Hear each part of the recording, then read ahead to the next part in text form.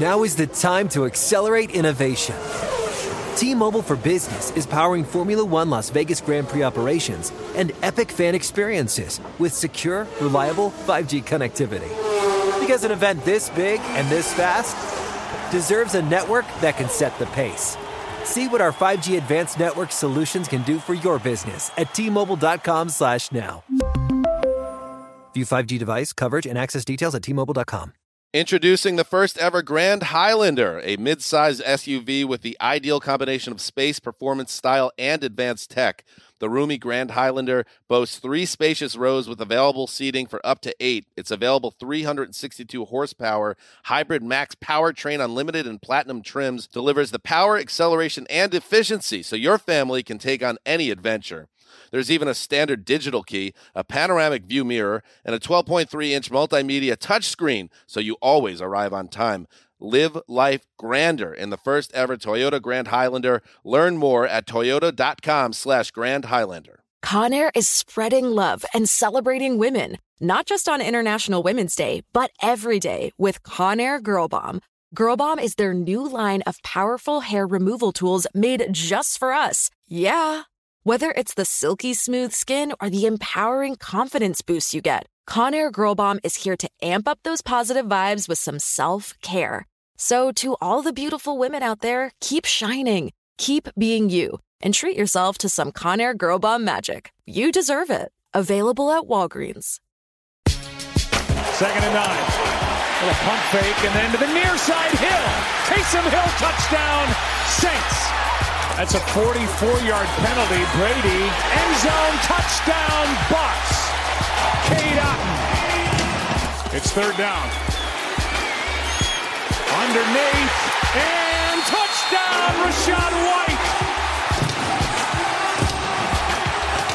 Tie game with the extra point to come. If I didn't see it, I wouldn't believe it. Tom Brady did it again after 55 of the most miserable minutes of his career.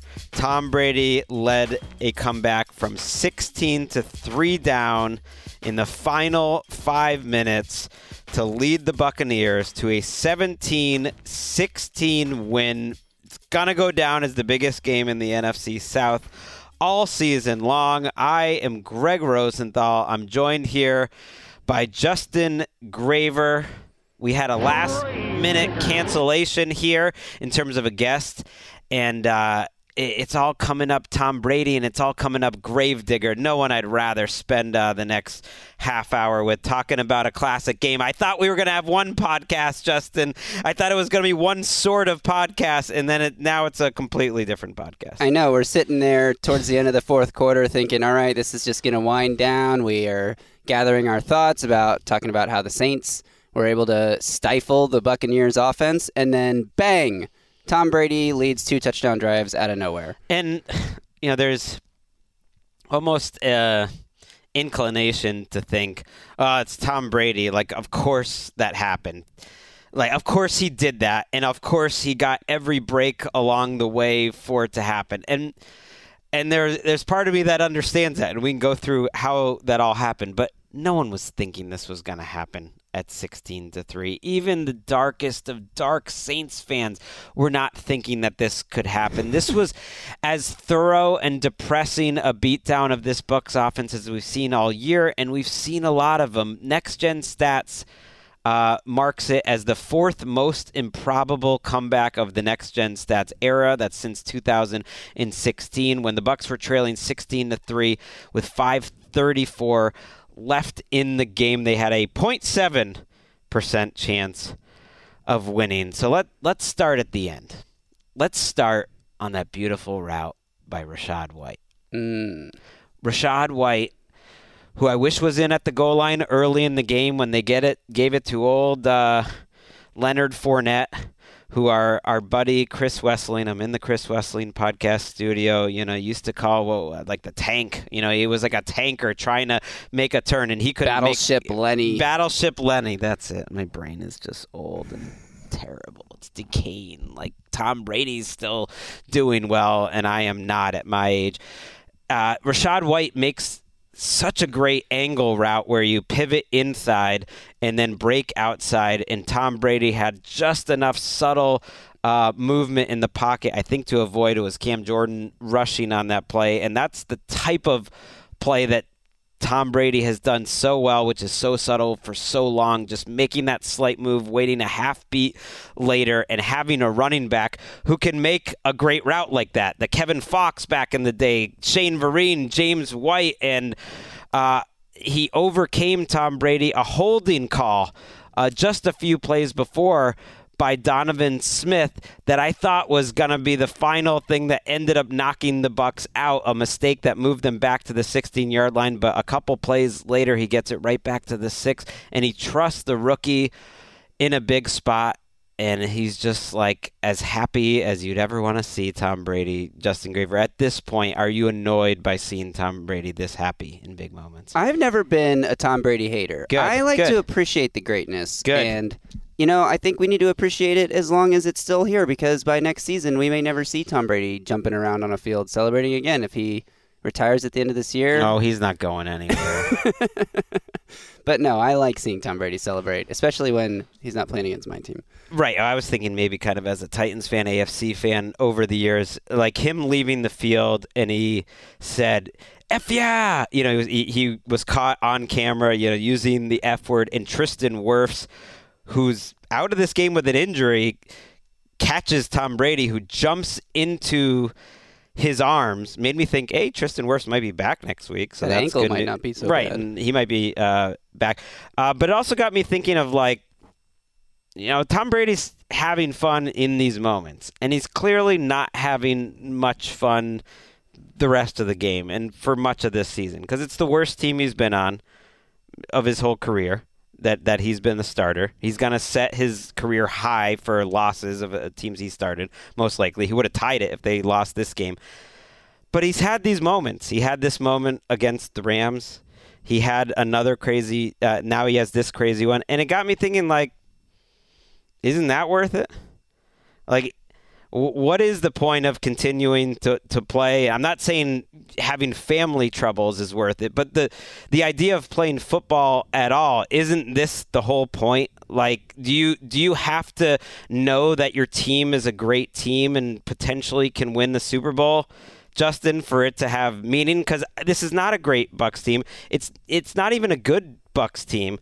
I keep thinking maybe they can improve at some point and become a good Bucs team, but at a certain point, I've lost hope. Certainly during this game, I've lost hope, and so they're just like searching for these moments, and he finds them. And to me, that kind of is what it's about, right? I have a feeling he feels that way. Is you're just chasing that feeling, and you get it, and it's fleeting. You can't hold on to it. But you got it for tonight, and you got it for the next couple of days. You certainly got it in that moment on the field, and you're chasing it to have it a few more times this season. And I think that has to be enough. You only one team wins a Super Bowl, right? So every other team, are they miserable when the season ends?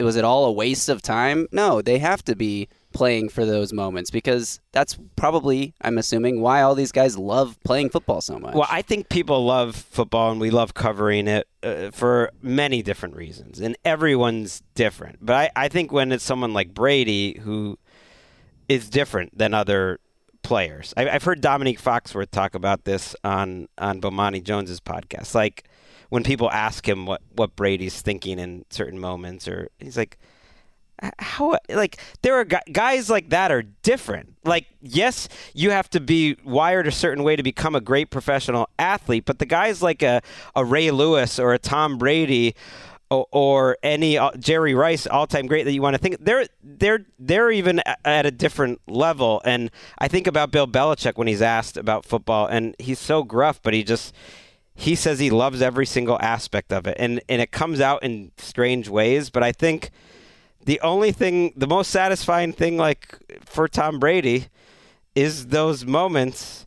And I think a game like this, as corny as I'm making it sound, I think makes it all worth it, which is crazy because he's never looked older in a game than he did for this game for 55 minutes. And that's the crazy thing about football, is that none of that matters. Our whole podcast was blown up, and his whole experience of the night was blown up. I mean, as much as I want to crush the Saints coaching staff and point out all the things that they did wrong and that went wrong for the Saints, and we will, they also had only given up 3 points in 8 drives until those last 2 drives. So They gave up 3 points in 8 drives and then gave up 14 points in 5 minutes. One of those drives was a 91-yard, 2-minute drive.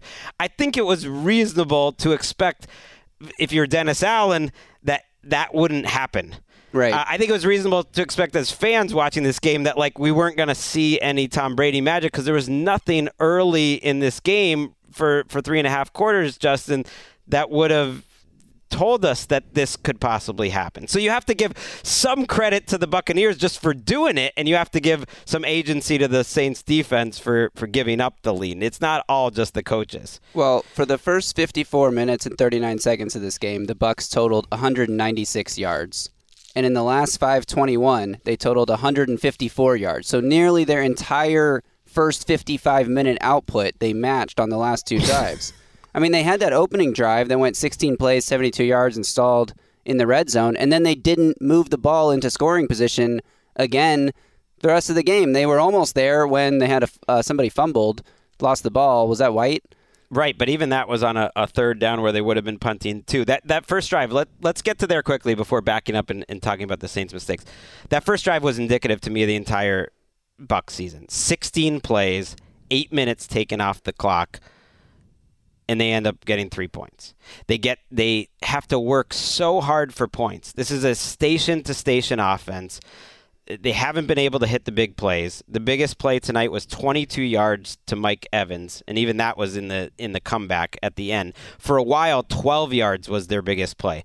But they slowly move the ball down the field, and then they get it to the 5-yard line. And at that point, 1-yard run by Fournette, 1-yard pass to Godwin, and then a great play call where they get the ball out to Fournette on the edge, and Julio Jones and Godwin are blocking their asses off, have perfect blocks, and all Lenny has to do is get to the edge, and he has plenty of time to do it or make a guy miss in Marcus May, and he can't do it, and gets taken down, and they settle for 3. And that, to me, has been what the Buccaneers have been, except for in these late situations against the Rams and the Saints in these 2 games. That's kind of who they are. At some point, I'm not expecting that to change, and I feel like that's going to be their kryptonite ultimately, because it's a good enough defense.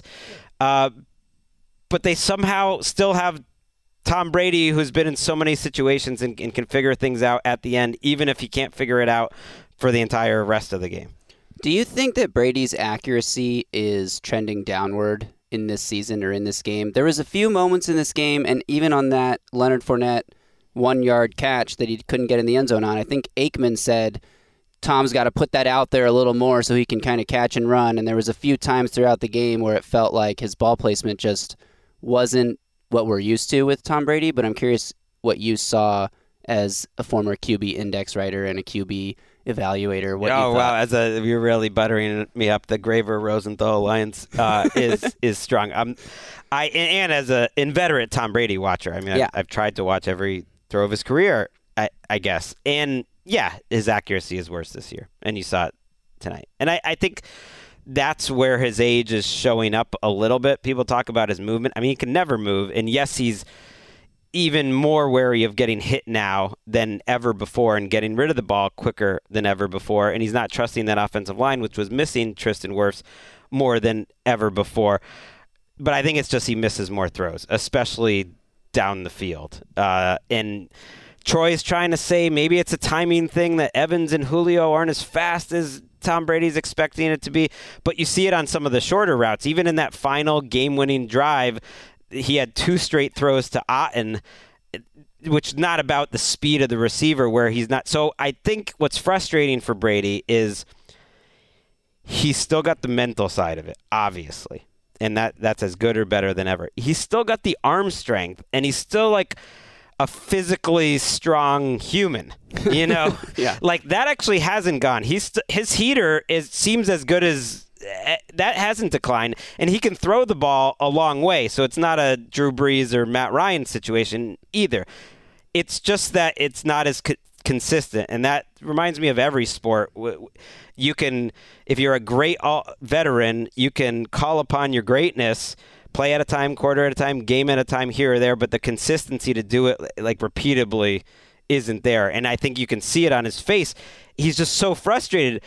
Doesn't it seem miserable to be a Buccaneer this year? Like, especially on offense, it just seemed like they were not having any fun. Yeah, it just looks so hard. Gaining 2 yards looks difficult for this offense until the last drive. Right, and I know we keep having to say that, but I think it's okay to talk about the rest of the game, too. The crowd boos him going into halftime. Todd Bowles is punting at every single opportunity, and the way the game ended, you could say rewarded his decision to punt. It was on 4th and 10 late in the game when Tom Brady tried to stage his own mutiny and push the punting team back to the sidelines. And then there was a break in play, and then because of an injury, and then Todd Bowles had time to think about it and said, like, no, I'm the boss of this team.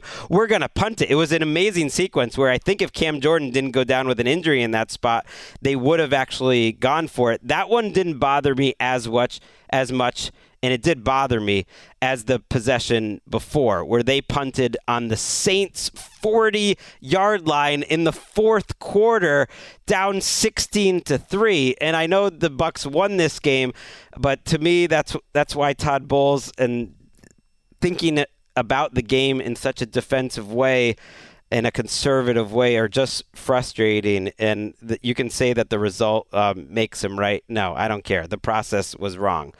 And the process was wrong on the other side, too. Yep. Give me your favorite Dennis Allen moment from this game. Putting you on the spot. Or just decision or anything that the Saints did that got you. There's two that stand out because they're almost the exact same situation. 4th and 2 from the Bucs 11. 4th and 2 from the Bucs, 3-yard line? Yep. The one on the 3 killed. Yeah, and they kick field goals on both of those. The one on the 3 is stupid, but is it? I feel like the other one was a worse decision because it was later in the game and you have the chance to ice it. Like, they're both bad decisions in my opinion, but I feel like the later one is like you just need 2 yards and the game is essentially over. Okay, so I'm glad you brought those up. Dennis Allen goes for a field goal. At it wasn't quite 4th and goal, but it was like 4th and 2 from 2.5 basically from the 3. Kicks a field goal there. At that point, they're up 10-3, and he's thinking, well, I'm going to make this a 2-score game. It's a low-scoring game. We just had the ball forever. I'm going to trust my defense. I think that one is even worse because you're closer to the touchdown.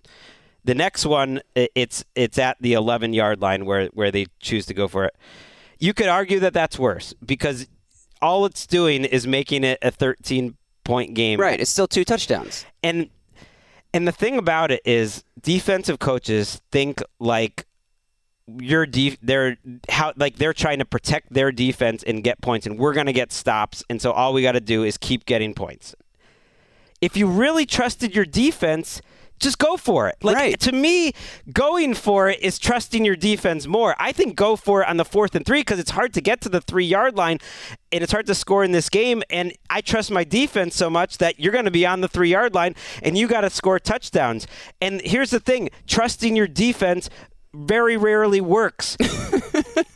Look what happened in this game. If they had gone for either one of those, they would have been up and made it. Then they could have been up by more than 2 touchdowns, and they win. They trusted their defense, and ultimately it's 2022. Even when you're playing a 45-year-old Brady, trusting your defense doesn't normally work. And it's funny because in this game, there was so much like punt to win, as Patrick Claybon put it on Twitter. Brian Dable tried to do it. It was like an amazing week for punt to win. Yeah.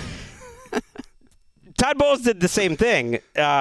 He punted when he was on the Saints' 40-yard line, as we pointed out. And in that situation, defensive coaches always think it's going to be like a perfect punt and you're going to pin him back. But instead, he punted it straight into the end zone. And the Saints were then past the 40-yard line and had regained that field position that you thought was so valuable, like 4 plays later after a nice throw by Andy Dalton to Olave. I felt weird in this game because obviously I love Brady in general, but it just didn't feel like they deserved to win this game. I picked the Bucs to win this game. I usually root for my picks too, but it just didn't feel like they deserved to win this game, and I have a soft spot for the Saints. So either way, I just felt bad for Andy Dalton is the point I'm getting to. Andy Dalton played well in this game. This was a pretty classic Andy Dalton 2022 game. 20 for 28, 229, and a touchdown. His 3 best throws of the night were dropped. Olave dropped one that was in the red zone that would have set them up in the first half to try to go in and score. They end up getting nothing out of that. Was it Landry that dropped the other big pass that would have been a touchdown in the first half? So they end up settling for 3. Beautiful throw. And then finally, the play that people will remember, Taysom Hill dropped a pass with just over 5 minutes left on just over 2.5 minutes left on 3rd and 17. I couldn't believe they dropped back to pass in that spot. And then I really couldn't believe the Red Rifle had the guts to make that throw in between 3 players, a whole shot, and he killed it. It was a perfect throw. It was right in Taysom Hill's hands. That would have won the game. I did not mind that play because it was you're letting your best player try to make a play. Their best player was Andy Dalton, and their other best player is Taysom Hill. I mean, you almost have to credit, like we want to give Brady all this credit for the comeback, but if Carl Nassib doesn't sack Andy Dalton on 2nd down and Keanu Neal doesn't put his helmet right in the chest of Taysom Hill where the ball is, then Tom Brady doesn't have a chance to come back. Was it Nassib who got that sack right before? Wow, because he also had the deflection. He had a monster last 5 minutes for a team that has been searching for a pass rusher, and he's playing more since Shaq Barrett got hurt. Great call there. I didn't even realize that was him. That play by Keanu Neal, yes, you don't normally trust Taysom Hill as a receiver. He did have a 30-yard touchdown in this game where he was basically left wide open by Keanu Neal. He had more yards in this game receiving 35 than he had all season coming into the game. He had 31 coming into the game. But I don't hate that play call there. I do hate what started this whole comeback. Do you know what play I'm going to talk about? Because this is, I believe, as much as that 3rd and 17 people are going to remember for stopping the clock and being so aggressive, there was a very strange play not too long before that was routine, and the Saints would have won the game if it hadn't happened. This is a tough quiz. Mark Ingram going out of bounds? That's it! Haha. See, that's the thing. Like, when people get mad about Tom Brady gets so much luck, like, those are the types of plays they remember. Andy Dalton, 6 minutes, 11 seconds to left, throws on 2nd and 8. I like that they were staying aggressive there. They're up 16-3. They shouldn't be that worried. And it's a quick pass to a running back. Mark Ingram, who's getting run down by, I think it was Devin White, just jogs out of bounds. Yeah.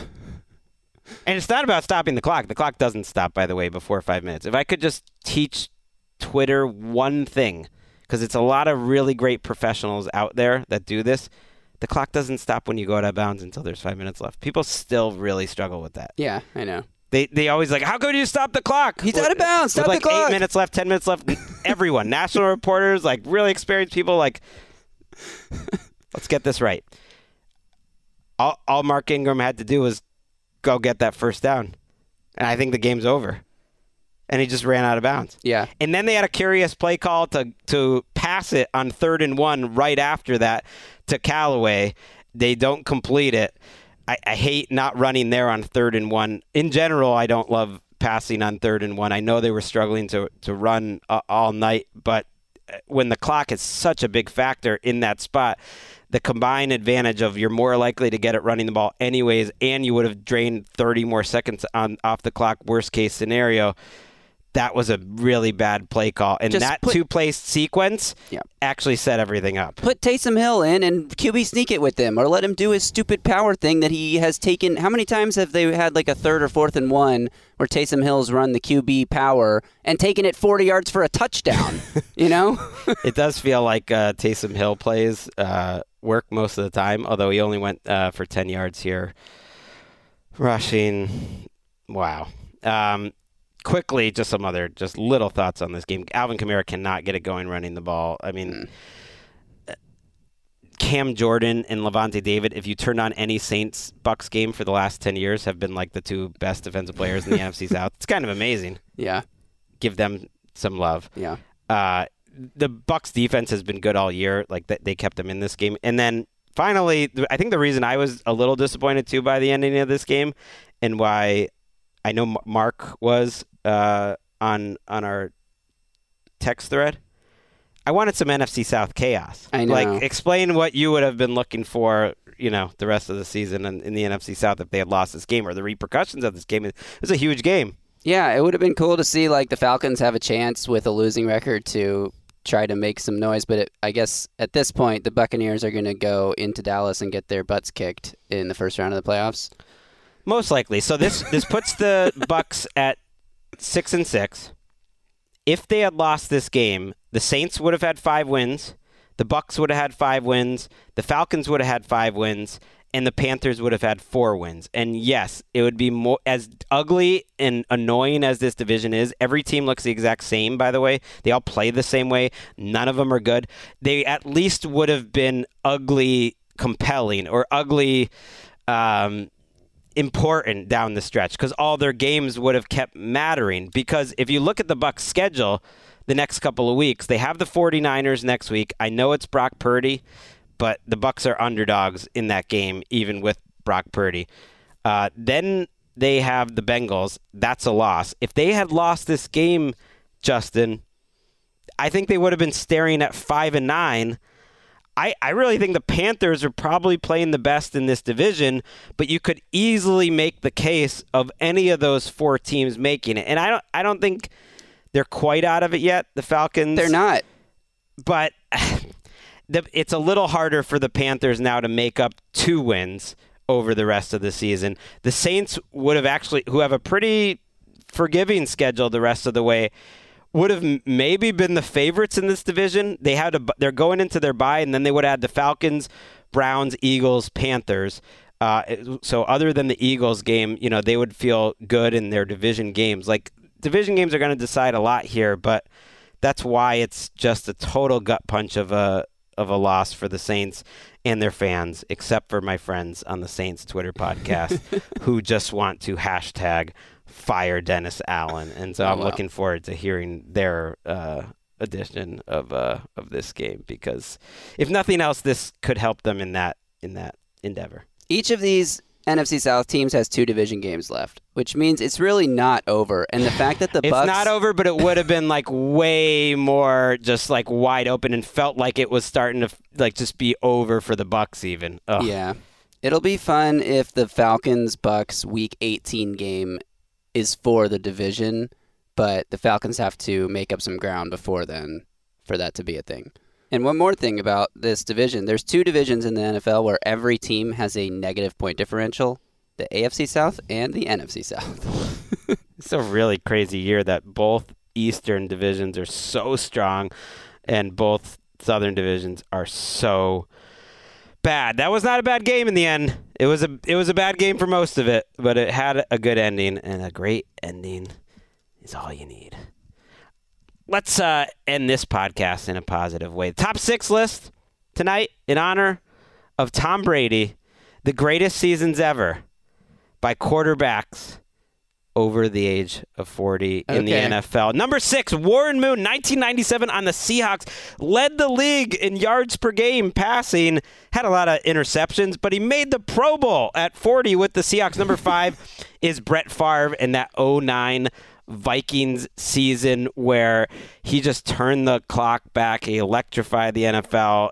sort of got me realizing, as stupid as this is, what the whole Brett Favre phenomenon was all about, because I sort of jumped in terms of a profession just when he was starting to get annoying around 2003 and declining, and that season was so much fun. Number 4 on the list, Tom Brady, 2018.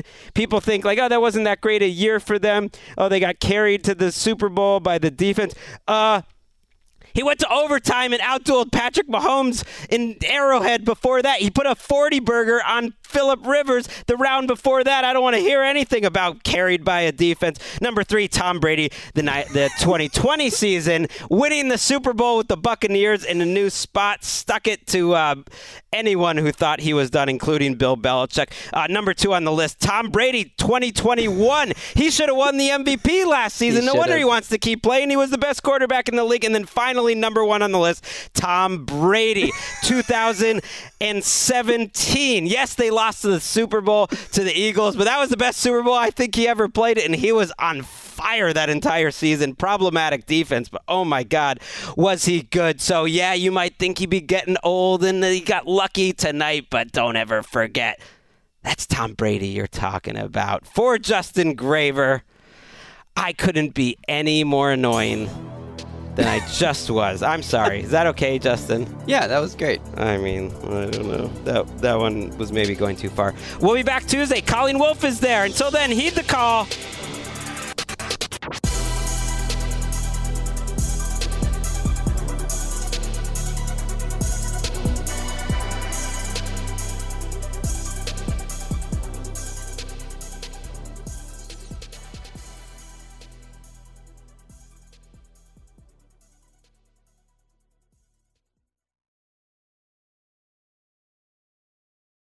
This is Tracy V. Wilson from Stuff You Missed in History class. The national sales event is on at your Toyota dealer, making now the perfect time to get a great deal on a dependable new car. Like a legendary Camry built for performance and available with all-wheel drive, you can count on your new Camry to get anywhere you need to go. Or check out an affordable and reliable Corolla with a trim for every lifestyle. From the hip sedan to the sporty hatchback, there's a Corolla built just for you. Check out more national sales event deals when you visit buyatoyota.com. Toyota, let's go places. Farm to store in days, not weeks. That's 80 Acres Farms. Did you know most salads travel over 2,000 miles to reach your plate? But not 80 Acres Farms. Their crisp salad greens and herbs are food less traveled. They stay fresher for longer in your fridge. My salad lasts all week long, which means less food waste and easy meal planning. Oh, and did I mention there's zero need to wash these greens? Because 80 Acres Farms uses zero pesticides. Visit 80acresfarms.com to learn more and find their salads and salad kits at your local Harris Teeter. Managing your diabetes just got easier. The powerful new Dexcom G7 lets you see your glucose numbers on your compatible watch and phone without finger sticks. And because Dexcom G7 is the most accurate CGM system, you can be confident in your food, exercise, and medication decisions. And all those decisions can lead to big results, like more time in range and lower A1C. Get started at Dexcom.com. Dexcom data on file 2023. If your glucose alerts and readings from the G7 do not match symptoms or expectations, use a blood glucose meter to make diabetes treatment decisions. For a list of compatible devices, visit Dexcom.com/compatibility.